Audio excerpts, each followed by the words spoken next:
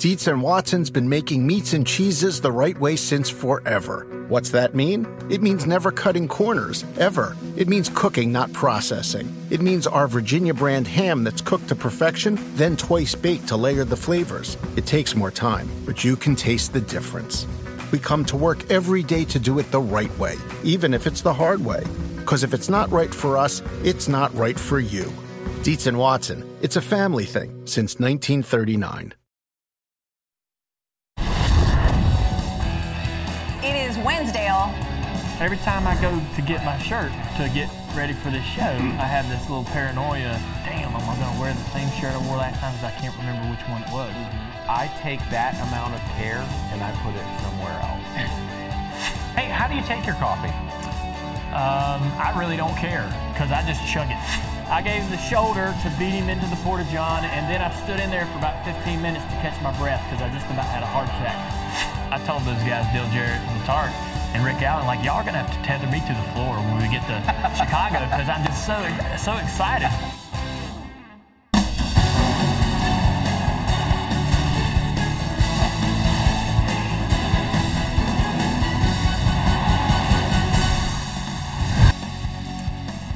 You're not wearing the same shirt. Yeah, it's the first thing you said, right? I know. I came in today and I'm like, did I wear this shirt last time? Welcome to NASCAR America, presented by Mobil 1. Another Wednesday with Dale Jr. Both Dales, in fact, today. Our Hall of Famer Dale Jarrett with us too. And guys, yesterday was Kyle Petty's first show back since birth of his baby boy. And I don't want to belabor, pardon the pun, the baby talk. But it's the first time I've seen you since Isla was born. Anything new she's doing this week? Yeah, you know, she's starting to smile at us, which is great. She was smiling in her sleep all the time. But now when she's resting in her little rock and play, and I'll hear her moving and waking up, and I'll go over there to see her, and she starts smiling. It's so cool. It's like the very beginning of that first little bit of interaction that we're having, and I know she recognizes me. So that's a great feeling, and it makes you look forward to what's next. And the more, she does something new every week. So yeah, when she's old enough, she'll give you that smile so she can get in your wallet a little bit. But I understand the thrill of that. That's great. There's nothing better than those times when you know that they're recognizing your voice in your face. Yep. So much fun. I know. And I know, folks, if you're out there, you're like, I don't want to hear about the babies anymore. Some of you are like, no, keep talking because it's really cool. Yeah. It's something anyone can relate to out there as a parent. Yeah. How exciting that is. It's pretty cool. She started she's now like being able to be kind of calmed down by rattlers and things like that. So I swear it's something every day she learns something new. She is learning something new, yep. And we're going to learn some new things today. Lots to talk about as NASCAR prepares for its first road course race of the year. Coming up on Wednesdale. I sound very Southern, don't I, when I say Wednesdale? That's a good thing. That's good. That's a good thing. Junior has bragged about his ability to remember past races he's been in. We're going to test his memory in Wednesdale trivia. And we'll also break down NASCAR's summer stretch, which can really affect a team's playoff hopes. And while Ryan Blaney's Irish vacation was surely awesome, we're going to show you why getting back home may be his biggest adventure. All of that leading up to this weekend at Sonoma. Cup Series driver David Reagan had an interesting take on the current state of road course racing in NASCAR. Says you don't have as many guys spinning out making mistakes as we did 10 years ago. I feel like 25 guys are really good when we go to Sonoma, and when you see short track guys like a Martin Truex or Kevin Harvick or Kyle Busch, they're really good at Sonoma without having that road course background. I just think all the drivers have worked on their road racing skills. We love David Reagan. Did you guys know he's a Harley guy? David Reagan owns a Harley. I would never think that. He owns a Harley. I know he was on Kyle's ride, Okay, so real quick, and it's totally off the subject, but because you mentioned it. So he and Jacqueline, his wife, went on the ride for the first time last year. They loved it. They literally bought a bike. They said, we're going again. Really? Bought a bike, and then they were on the ride this year, so they're hooked. Yeah. I really like what he's saying here, and I think it's very true. And Dale, you can tell us, too, as far as you go back in the sport with road course racing, I feel like that not only is the emphasis more on the drivers to prepare and learn how to become road course racers, the cars, there's a lot more emphasis on the cars too. Yeah. All the cars are so much more similar, and there's a lot more dedication to preparing the cars for these particular races. It's almost like there's as much effort into putting a good road course car on the track as we put speedway cars like Daytona and Talladega cars on it. We spend a couple months getting our Daytona 500 car ready. Yeah. I think the same emphasis is put in those 2 road course races and the cars that will be in those races. And now the Roval at Charlotte being a very important race in the playoffs, these road course races are even more important. But the drivers have a lot of different tools at their fingertips today. Simulations, and not only the manufacturers have simulators, there's iRacing that you can have a simulator in your own home that you can spend hours and hours of practicing on. I remember a couple years into my tenure at Hendrick Motorsports, I was asked to go fill in at a road course test at Road Atlanta for Jimmy Johnson. He had tested the first day and couldn't test the second day. And I was nervous. I'm testing for Jimmy Johnson, 7-time champion. Man, I better be ready. You know, Chad Knaus and all those guys, they expect perfection. So I spent hours racing on iRacing at Road Atlanta. And when I showed up, I was right on top of Jimmy's times from the day before. And they didn't know how. They couldn't believe, like, you've been here before? And I was like, never seen it. But I went online and raced online on iRacing, and it literally was like deja vu when I got out on the actual track and tested. Did you know that, I was going to jump in real quick, the simulator, did you know, like, when you got out there, hey, it's going to be this, or as you're driving, you're like, wow, this really is the same? It's so similar. It's visually so similar. And the other thing, too, that helps is all the, you can basically, the iRacing software and some of the simulators for the manufacturers are so technical and realistic that they can create the perfect shift point. So I'll shift into, the same gears at the same spot on the racetrack, and I'll need to be in the same gear in every corner as I would from the simulator to the real world experience. And so those are things that you don't have to learn when you show up. I don't have to spend the first half of the day learning the track, learning where the shift points are, learning what gear to be in, learning how hard I can brake into the corner. Yeah. I already know it. And literally it transfers over into real life so much easier these days with how realistic these simulations are. Wow. 2 things come. Road Atlanta is a tough road course to race on, but then the other, I could have saved myself and a lot of car owners a lot of money if I'd have had some of that. Maybe I still would have torn stuff up, but learning on the job, so to speak, that was one of the hardest things because I had never road raced in my life. And it's something that I wholeheartedly agree with everything you said about the equipment. The cars are so much better now than when we started. Whenever I got started in the Cup Series full-time in '87, there were a couple of good road racers, and because, and I think of Mark Martin, Ricky Rudd, Rusty Wallace, those guys, Darrell was good at it too. When you think about them, but Jack Roush brought something totally new into the sport a little later in the 80s and early 90s, and you talk about Mark and how good he was.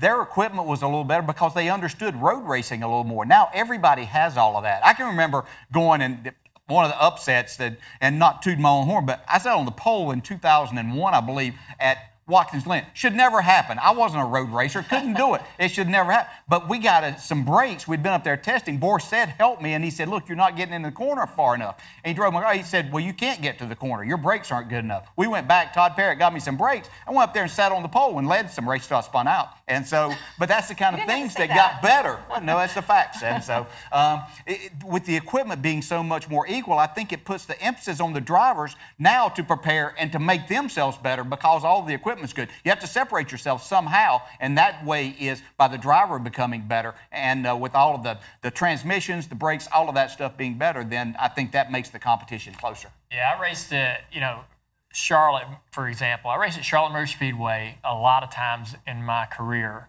And after a few trips, I felt like I'd learned about all I could learn about getting around the track. Mm-hmm.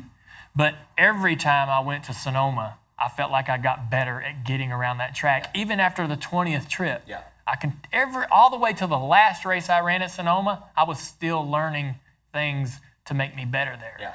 And it's because we don't really do a lot of road course racing that happens at that particular track.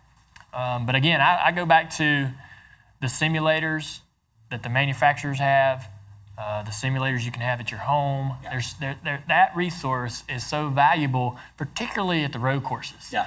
for and guys. To talk about road course ringers, Borsett and Ron Fellows and some other guys coming in, one of the things that helped them, they were better because they did it all the time, but they also would tell the teams they were going to drive for, they would drive these cars and say, hey, there's a lot better braking and other things out there that you can do. And so they came in and they had better equipment, which made them look even that much better than what we were. And so they had an advantage. But now, as years went on, all the equipment got better and they weren't as big of a ringer in it. Those guys would bring in like, hey, this is a package that NASCAR doesn't have, but it'll give me a better ability to break into. And that all trickled down to the other teams. Now, all this information that the road course ringers would bring in, as far as not only setups, but parts and pieces. Yeah. That stuff trickled down to all the teams. Now everybody has it, and it really makes all the guys be able to showcase their ability. It's kind of like strategy too. At first, when people started understanding road course strategy of basically taking a race from the last lap and working backwards as to how you could get there, the people that came up with that at first were genius. They had a huge advantage, and it took a while for everybody to catch on. They were thinking, well, they just got lucky that time. Well, they got lucky again. Well, no, all of a sudden, it's not luck. It's a great strategy. But once everybody figured that out, you didn't have an advantage anymore. Well, and you've said, Junior, that your fans you would hear from them, and they used to dread when a road course race would come up, but then something sort of clicked or changed.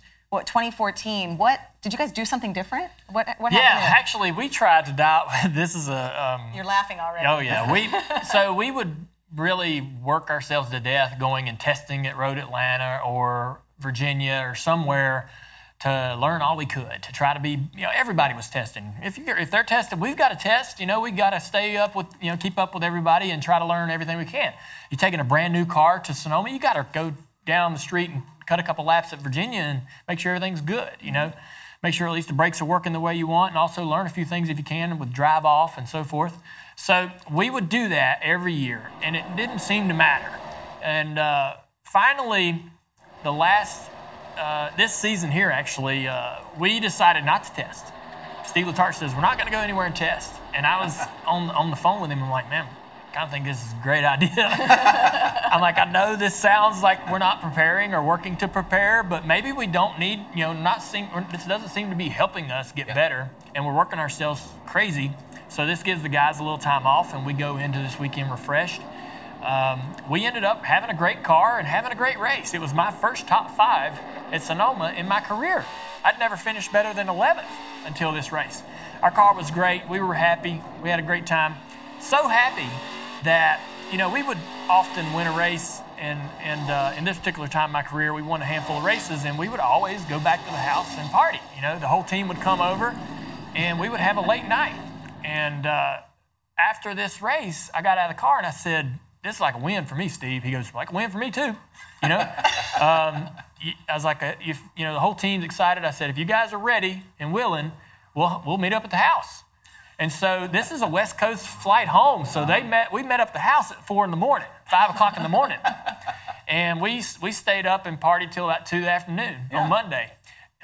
Just so happy about running so well there, having not, prepared the way we usually did. And it was I don't think we tested road courses after that. And we ran really well those final few seasons. Like you say, my fans would write me and go, we're not dreading these races anymore like we used to. We're kind of excited. I would always talk myself down like, I don't know how to run road courses. And they would say, we're kind of looking forward to them now. You've been pretty good the last couple trips. So an interesting strategy, but it worked. Yeah. Hey, whatever works. And that's the thing about this sport in particular. No, every other sport, basically, and we have a winner, but it's not like you look at it that you have a winner and it's not 39 losers. Even though, you're not getting a trophy, just you're talking about there. I remember trying to explain this to Joe Gibbs as he was coming into the sport. I said, hey, I know every weekend that you either have a win or a loss. Sometimes a 5th or a 10th is a pretty good day in this sport, regardless, determined by something that may have happened, a bad handling car, a flat tire at the wrong time, something like that. So keeping things in perspective helps you. But, having a party for a top 5, I like that idea. That's a good way to keep the guys going. Starting at 5 a.m. Yeah, I didn't see myself winning a road course, so we might as well celebrate a top 3, right? A podium finish. Well, as we do each Wednesday with Dale Jr., we're taking your fan questions. So if you have something to ask Junior or any of us here at the Big Oak Table, send it on social media with the hashtag Wednesdale. We'll answer some of those questions during the show. And the Dale Jr. Download podcast gives you a front row look and listen into what's on Junior's mind each week. We'll tell you why tomorrow is a milestone for the Download and Junior Nation. NASCAR America is brought to you by Mobil 1 Annual Protection. Proven protection for 20,000 miles.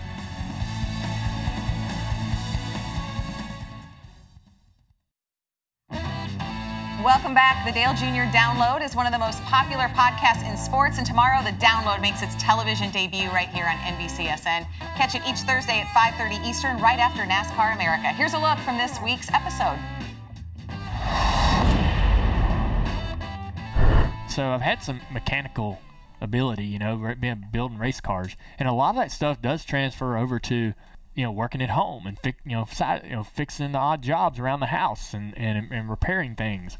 Same techniques and ideas and process and planning, and I just never really tried. I would see things around the house and go, "That's broke. Got to get a guy to fix that," or "Damn it, got to replace that." Now I look at something and go, "How can I fix that?" And man, why haven't I fixed that?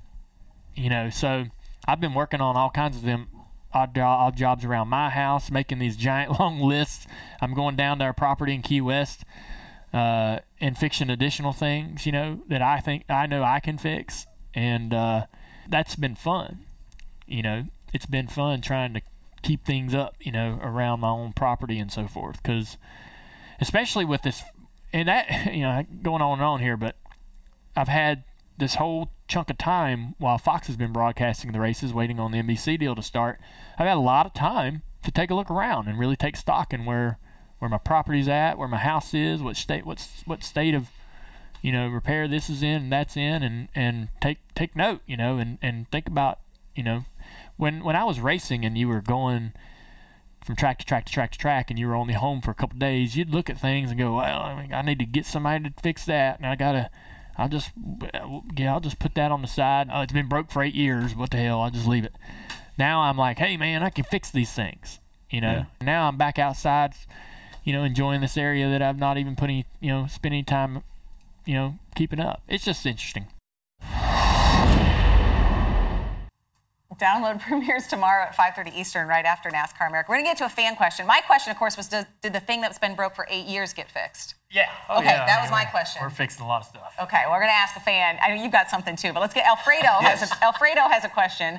Are you excited that your Dale Jr. Download will now be a TV show? Yeah, I am. I mean, this is what you hope that happens if you start a podcast or anything like that and cultivate it over a long period of time. You hope that maybe it turns into something cool, and we'll see how it translates over to TV. We've been doing a lot more video clips this year, and we've actually had them on NASCAR America throughout some of the weeks. And what happens is everybody comes back to us and says, well, where's the whole thing? Or I want to see more. And this is going to give them that opportunity. It'll be every Thursday, a 30-minute show, and look forward to it. Alfredo stole my question.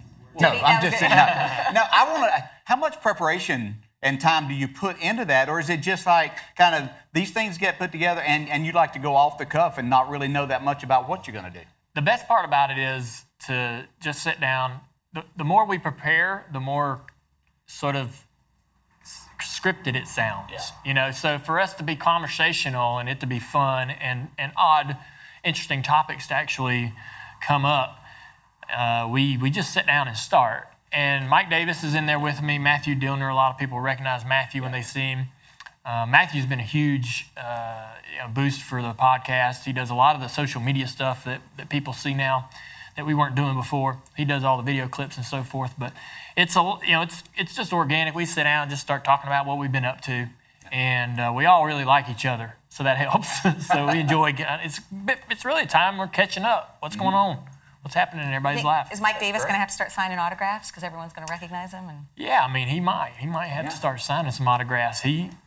Matthew's real shy, though. He doesn't like people knowing that he's the producer and all those things, so it's fun to rib him a little bit and give him a lot of credit because I know it makes him uncomfortable. Yeah. Did Mike have to get a new contract now that it's going to TV land? This could be something coming down the pipe. So if this thing does really well, I'm sure Mike's going to want to renegotiate his contract. What a great partner he's been for you for a lot of years. Though. Mike Davis has been with me since the Bud days. Yeah. And he started pretty much kind of as a PR guy. and we've worked together for a really, really long time. He is now my brand manager, and he's very critical and does an amazing job. Yeah, you got to get him to get a little more comfortable there, as you can see. I know. Looked like he was uptight sitting back in the couch. He's having a good time. I like the when we have the Dale Jr. podcast, the download, your comfort pose you've got there. Oh, and yeah. then that might be when we go off the air tonight. We'll all kick our feet up. Oh, yeah, that one. That. Yeah, there you go. Yeah. Oh, thanks. That's how Jeff Burton. I don't usually roll up my pants like that. And it looks good though. You don't have that much room in the booth, though. I'll go ahead and tell you That's that now. So, no. Yeah. Certain ones we can think of. Yes. Coming up on Wednesdays with Dale Jr., we're going to look ahead to the upcoming races on the Cup Series schedule and break down why they are anything but a summer vacation.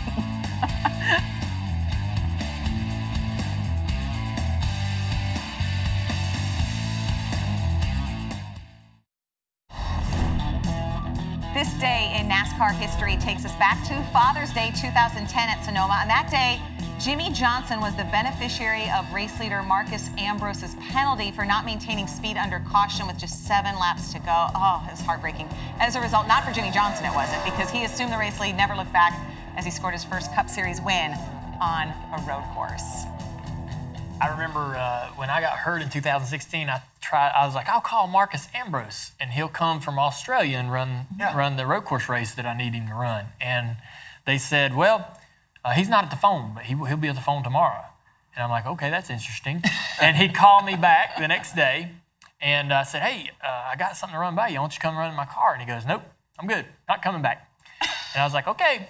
So it just made me, I was really surprised by it. I thought he'd want to come do it, but he was like, no, I'm good, man. I'm going to stay here.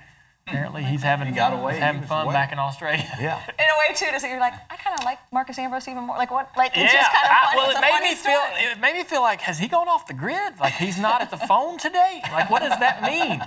So, wherever you are, Marcus.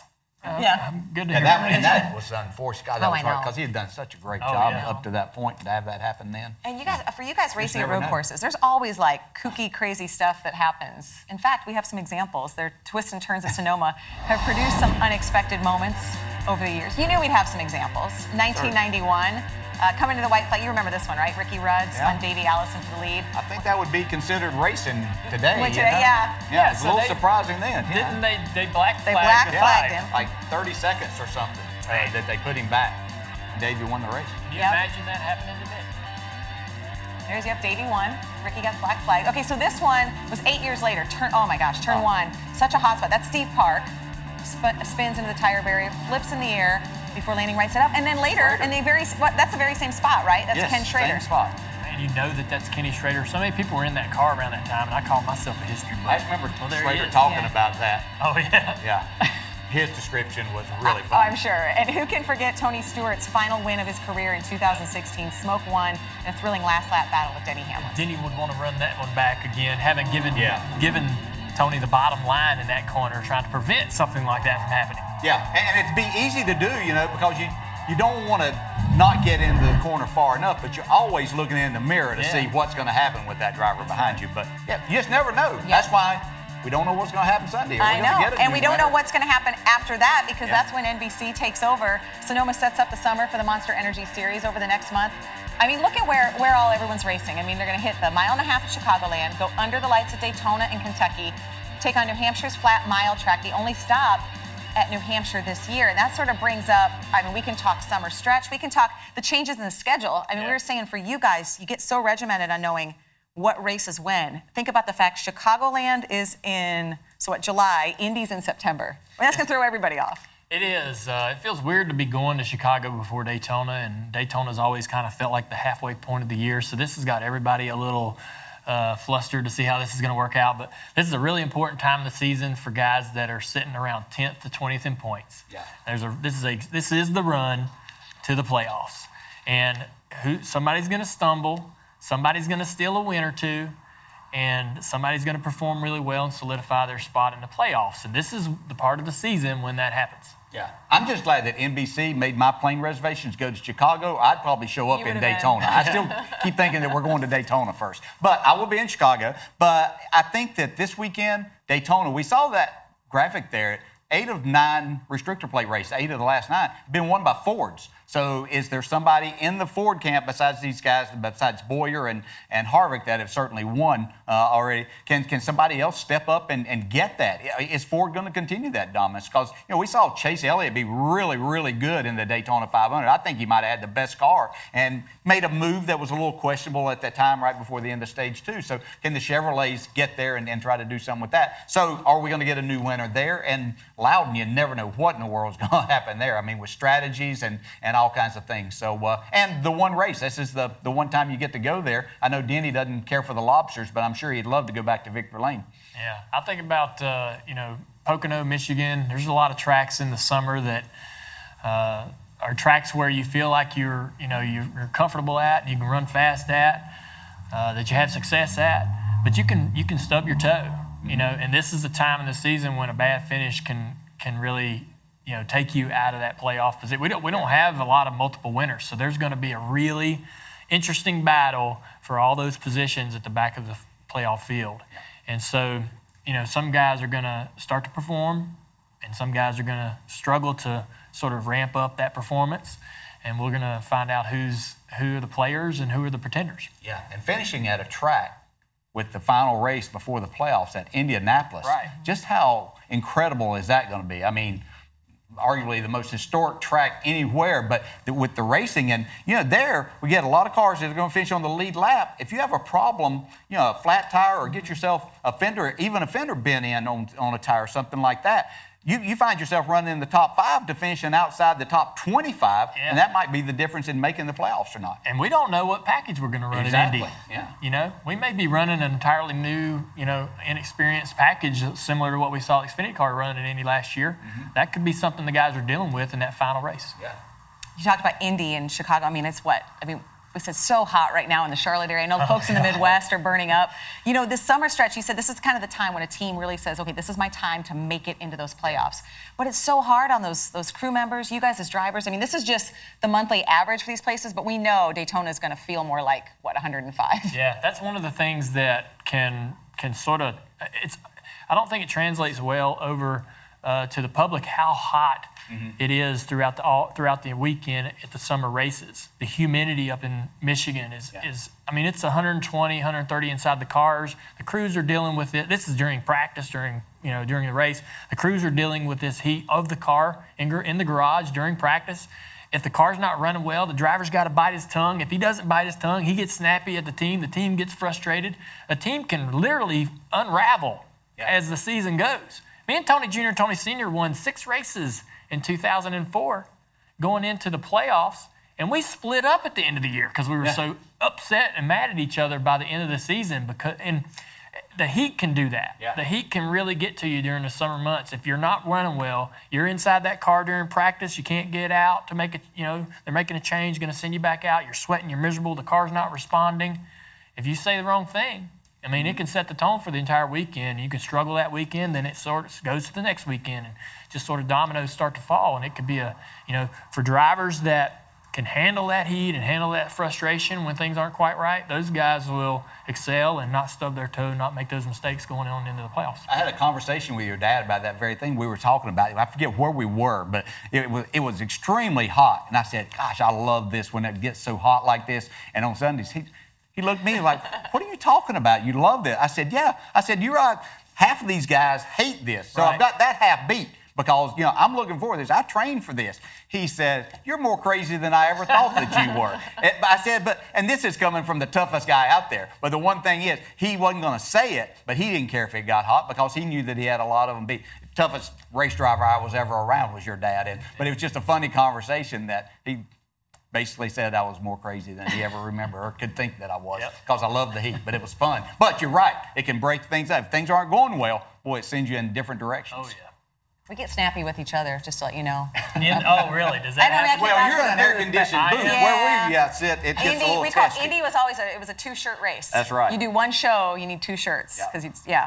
But we're excited, though. We're excited for the summer stretch and to see what happens. We're finally getting to where we're going to go to the racetrack and work. I know you guys do this every year, but you got to understand, I'm so giddy. I can't. I tell them over and over they're going to have to tether me to the floor in the booth because I'm going to be jumping around. Everything at your house has already been fixed. You fixed fixed it all. You know, all the things were broken. Now we got to get you on the road. To send me out the door. I've been working on too much. Well, Dale Jr. was no stranger to victory lane in his career, but does he remember some of the drivers he passed to get there? It's Game On when Wednesdays with Dale Jr. returns.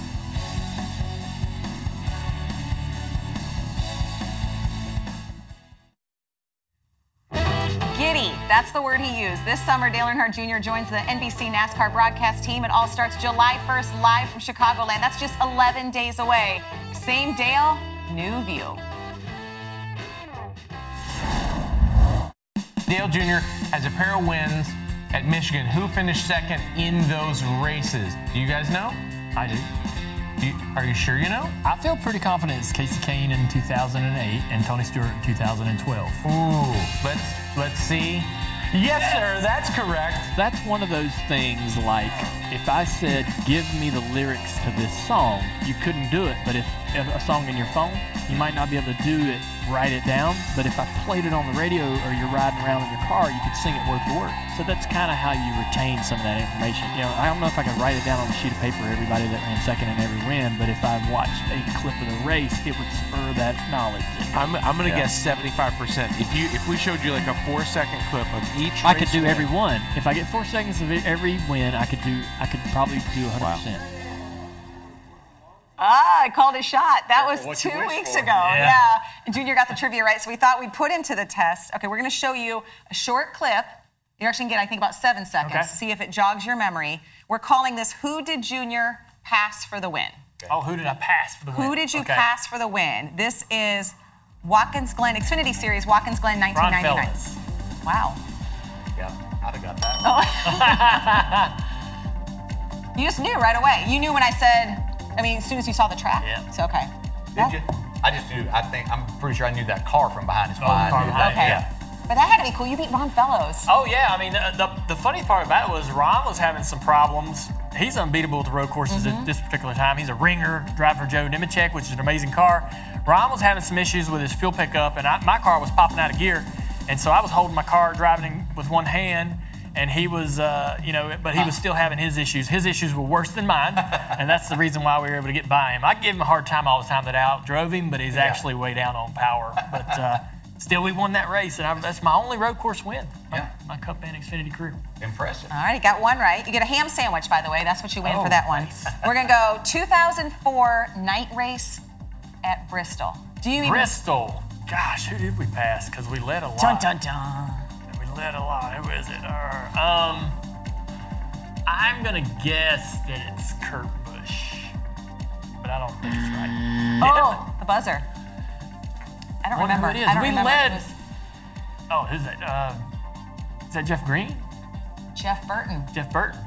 Jeff Burton. Oh, Jeff Burton. With 85 laps to go. Wow. We led a lot of laps that night, so it was 85 to go. If it was later in the race, I might have been able to remember that pass, but I thought we led the whole thing in my mind. Yeah, you're just passing cars there. You're not even sure who you're passing. That's that night we had, oh my gosh. We lapped up to 6th place. Wow. At Bristol. Yeah. There was a green flag pit stop, I believe, in that race. Goodness. Yeah. When you guys watch this too, like you watch back a race, it's funny how you guys will remember such specific things. You know what lap something happened. I remember taking the shocks off my Cup car on Friday and putting them on the Xfinity car, and the Xfinity car won on Saturday night and drove just as good as the Cup car did on Saturday, or whichever night it was. Yeah. Friday night, Saturday that night. was one of those places. There were a few places that you could run the Xfinity car and get things that would actually work. In shocks or something like that. Yeah. Yep, sure could. In 2004, they didn't have the guy with the toga in Victory Lane at Bristol, though. No. Save that for later on. You guys get the sword now and a guy in a toga. Yeah, it's a whole nother. That's a whole nother topic. We're going to clue you in though. I don't know what. Okay. 2000. Time for one more, right? So again, who did Junior pass for the win in 2016? Oh man. Xfinity Series at Richmond. It was I think it was a Gibbs car. Gosh. Okay. Was it? No. What if I'm going to give you a really easy hint? He drives for you now. Oh, was it Justin? Uh-huh. Yeah, okay. It wasn't a Gibbs car. It was our own car. I know Justin almost ran me down in that race. We passed him at one point earlier in the event, and then I'm thinking, man, I got this car. I'm doing great. But then he started running me down. We had such a great package at. You see this whole crash here happening, but We had such a great package at Richmond with the Xfinity cars, and they changed the tire a couple years ago, and we just haven't quite got back. But that's why I kept running Richmond when they say, what race do you want to run in Xfinity for your own team? I go, well, Richmond, that's where y'all run so good. So you had it figured out Sunday in Iowa. Yeah, you did a great job there. Yeah, they did an awesome job. Real proud. Yeah. I thought Justin, speaking of Iowa, I thought he drove such a great race. Oh, he did. He had a lot of pressure put on him there. Yeah. is such a talented driver, and he had the faster car. Yeah. But Justin never gave up. Yeah. He never was I think experience won. I'm not sure that 5 or 6 years ago that Justin would have won that race. Yeah. But I think he'd have run the tires off of it and not knowing exactly what to do.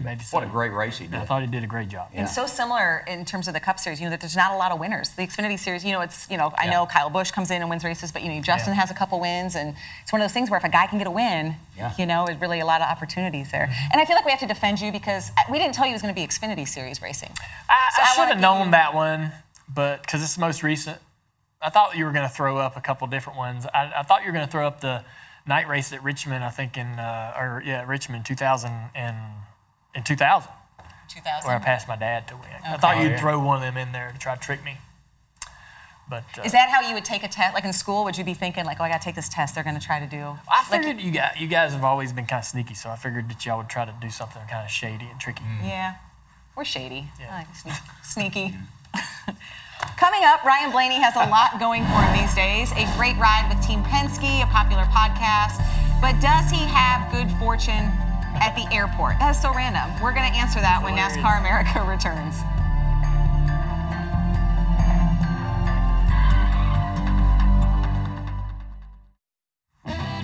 Don't forget, tomorrow the Dale Jr. Download makes its television debut in full right here on NBCSN. Catch it at 5:30 Eastern, right after NASCAR America. Okay, time to make a social pit stop.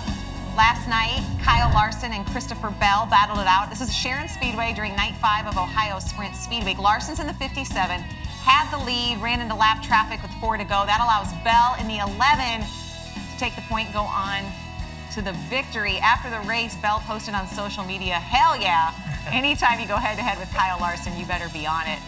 On to Atomic Speedway tomorrow, which will be tonight. They just keep racing. Yeah, Kyle will get on social media and be like, I'm going to run 5 nights in a row. This is the greatest thing ever. And so here you see Jeb Burton. I know. Recently engaged. Yeah. Jeff broke this news yesterday on the show. This is his longtime girlfriend, Brandy Newcomb. They got engaged down in the U.S. Virgin Islands, so congratulations. I thought that was like Norman, no? Not like Norman. Would have been a little cheaper. Yeah. Lots of drivers used the off weekend for a getaway. Ryan Blaney vacationed in Ireland with his buddy Chase Elliott. Now, getting over there was fine. Coming home, a different story. Blaney used social media to detail his travel woes. I mean, he puts it all out there. He's at the wrong airport, no luggage. Dale Jr. then got in on the conversation looking for an update. So what is the update on Blaney's luggage? I haven't got an update yet, so I don't know if Blaney's home, and I don't know where the luggage is. I've had the same issue with my luggage, not with me. I went on my honeymoon, was going to Hawaii, and my luggage ended up in Alaska. But it ended up eventually, I went on social media and tweeted that I was having issues, and the airline got in touch with me, fixed it, and I saw where Delta talked to Ryan on social media, and he's like, oh, I'm fine, don't worry about it. Or nothing you can do to help me, But apparently he's having a good time kind of, jumping around the globe wherever he's at. I'm sure he usually can find a good thing out of anything that's going on. He does. So you were going to Hawaii, your luggage ended up in Alaska.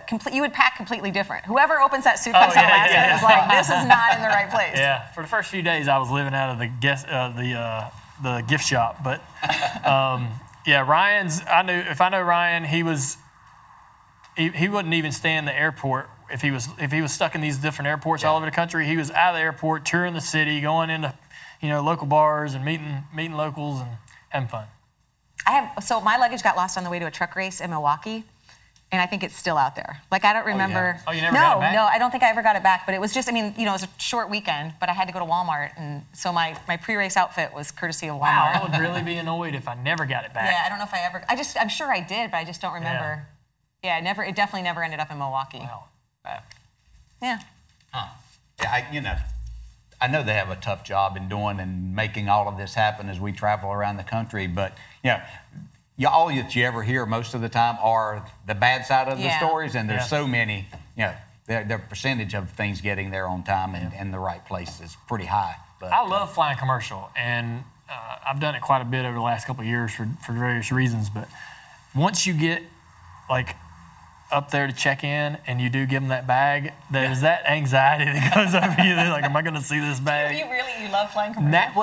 Now, because I don't do it that much, so when I do it, it's kind of like the dang airports these days are incredible. They're like a mall, you know, so you just go, you get there early, and have fun. Amy hates it. But when I after my experience on my honeymoon, now when I hand them the luggage, I'm like, gosh. You get down there to the luggage rack, and they start spinning, and everybody's pulling their stuff off, and you're like, I don't see mine. Is this happening again? Yeah. Wait till have all of that stuff that means the most in your carry-on. That's the ticket there. Having that suitcase, what you know you can do without and can be easily replaced. But I'm like you. I think I wasn't sure, because we've been so fortunate. Whenever you're driving, you got a plane and you don't deal with that a whole lot. Sometimes you did, but I like going to the airport. I remember a few years ago, and it's probably a couple of years before Jeff Gordon was retiring. Anyway, I think we're going to Texas, and I look over there, and Jeff Gordon is checking in for his flight too, and our flight was actually delayed a little bit, and he said, let's go have a beer. So we went over, sit and have. I said, how cool is this? And at the airport, a few people came over to take pictures of him, which was fine. But we drank a couple beers before we were ready to take off. So. Oh yeah. I was thinking, wait till you fly with Isla, with all the stuff we have to take. Just going to the grocery store is tough. I can imagine it's not going to be that easy. We're going to wrap up this Wednesday with Dale Jr. by asking him your questions next. NASCAR America is brought to you by Mobil 1 Annual Protection. Proven protection for 20,000 miles.